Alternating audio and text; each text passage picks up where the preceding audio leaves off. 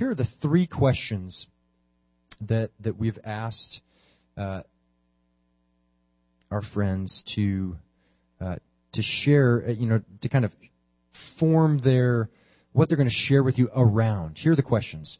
What was your life like before you knew Christ? What were the circumstances that the Lord used to draw you to himself?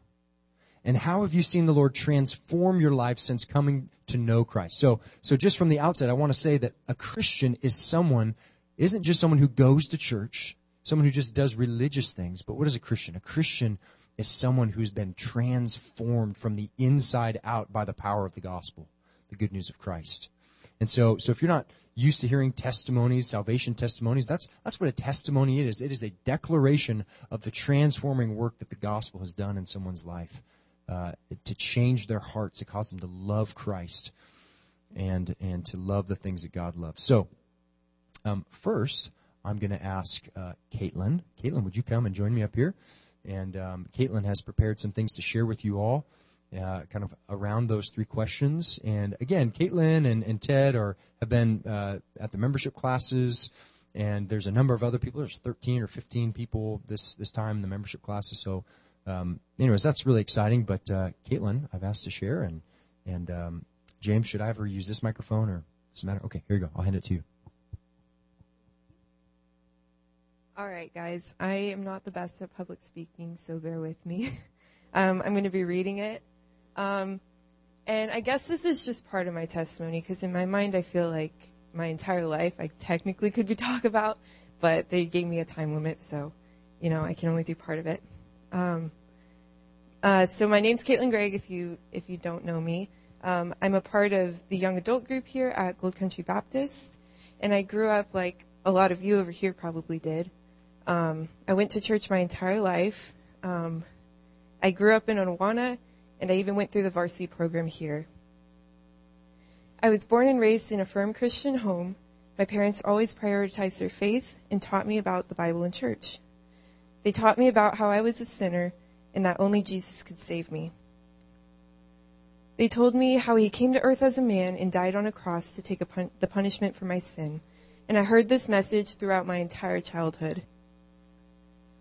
We went to church in Awana every single week, which definitely allowed me to memorize a ton of verses. And I was homeschooled until high school, so I pretty much constantly was surrounded by the church and other believers. And praise the Lord, I was saved at a very young age. I don't know the exact moment that I was saved. I said the prayer when I was 8, but I do believe I had a genuine faith before then. And my walk has been a slow, gradual one through the years.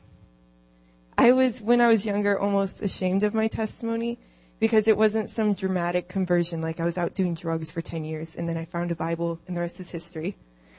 But the more I thought and prayed about it, the more I realized his grace and mercy at saving me at a young age.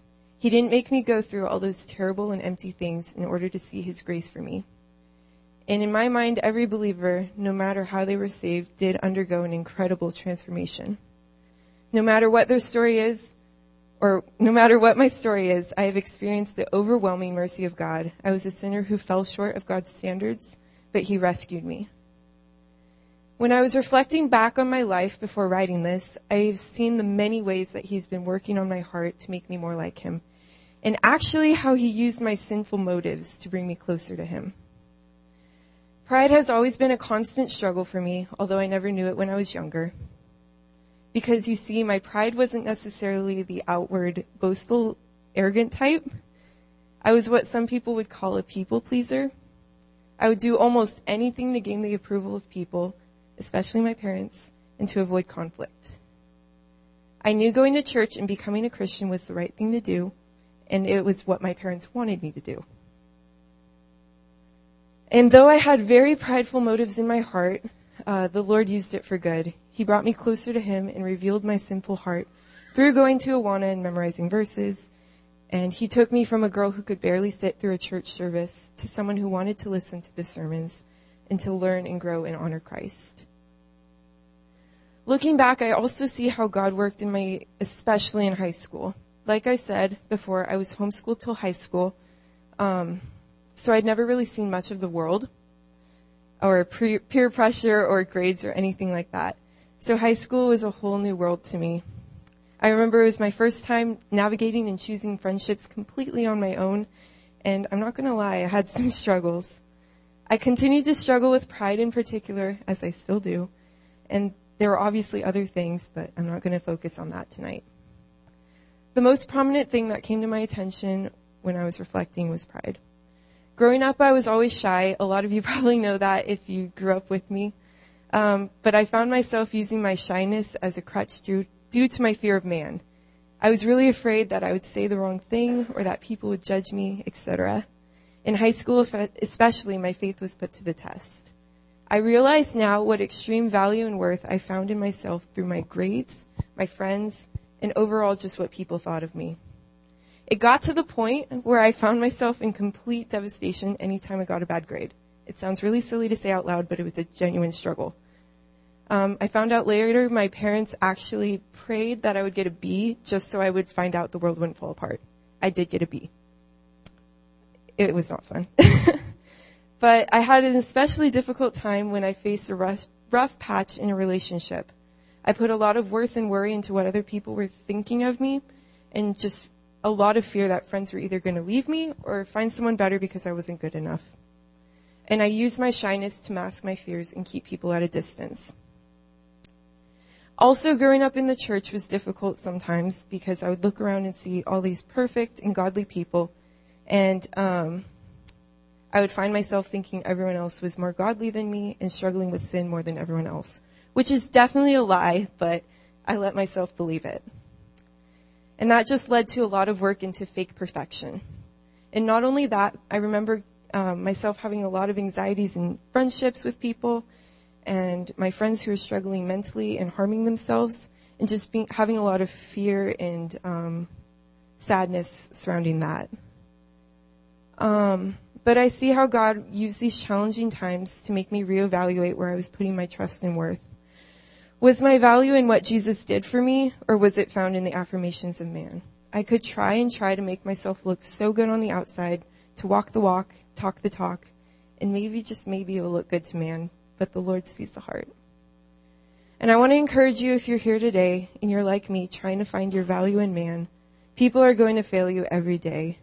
Every person is a sinner. None of them can give you the same security that Christ can. I have a verse. It's Psalm 146, 3-7, which says, "Put not your trust in princes, nor a son of man in whom there is no salvation.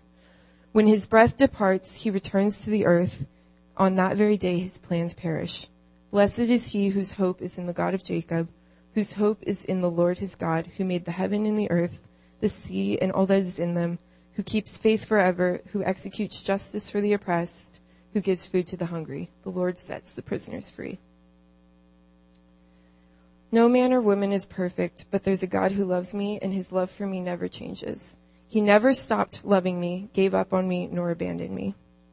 And his love is so clearly displayed in the fact that he gave his only son to die for me. And he tells us that we're not to fear man, but to fear God and God alone. I've learned that I'll never find the same steadfastness in any person, talent, object, or job other than the steadfastness I have in Christ. And I know now that I was not seeing myself as a child of God. It is by grace alone, through faith, that I was saved, not by works of righteousness. Nothing I could have said or done would have earned me a right standing with God.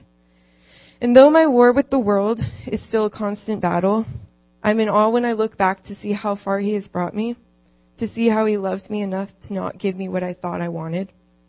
And I just have to say I've been blessed beyond measure with the most amazing friends who bore with me and encouraged me and loved me despite my insecurities and fears, even if they didn't know I had them. They always challenged me to grow, kept me accountable, and prayed for me. And I can't emphasize enough the importance of friendships. And I hope you all are surrounding yourself with people who can build you up and pray for you and not drag you down in the ways of the world. And I don't want to make it sound like I never struggle with this anymore, because I do, more than I care to admit. But God is faithful, and he's still working in me, and he will be till the day I die. And he's changed my heart and given me a heart to love others and share his love for them instead of worrying about myself. He's given me a desire to pour into others what I can and invest in their lives without focusing on myself.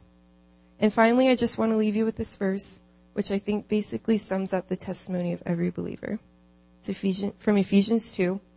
And you are dead in the trespasses and sins in which you once walked, following the course of the world, following the prince of the power of the air, the spirit that is now working in the sons of disobedience, among whom we all once lived in the passions of our flesh, carrying out the desires of the body and the mind, and were by nature children of wrath like the rest of mankind. But God, being rich in mercy, because of the great love with which he loved us, even when we were dead in our trespasses, made us alive together with Christ. For it is by grace you have been saved through faith, and this is not your own doing. It is the gift of God, not a result of works, so that no one may boast. Thank you.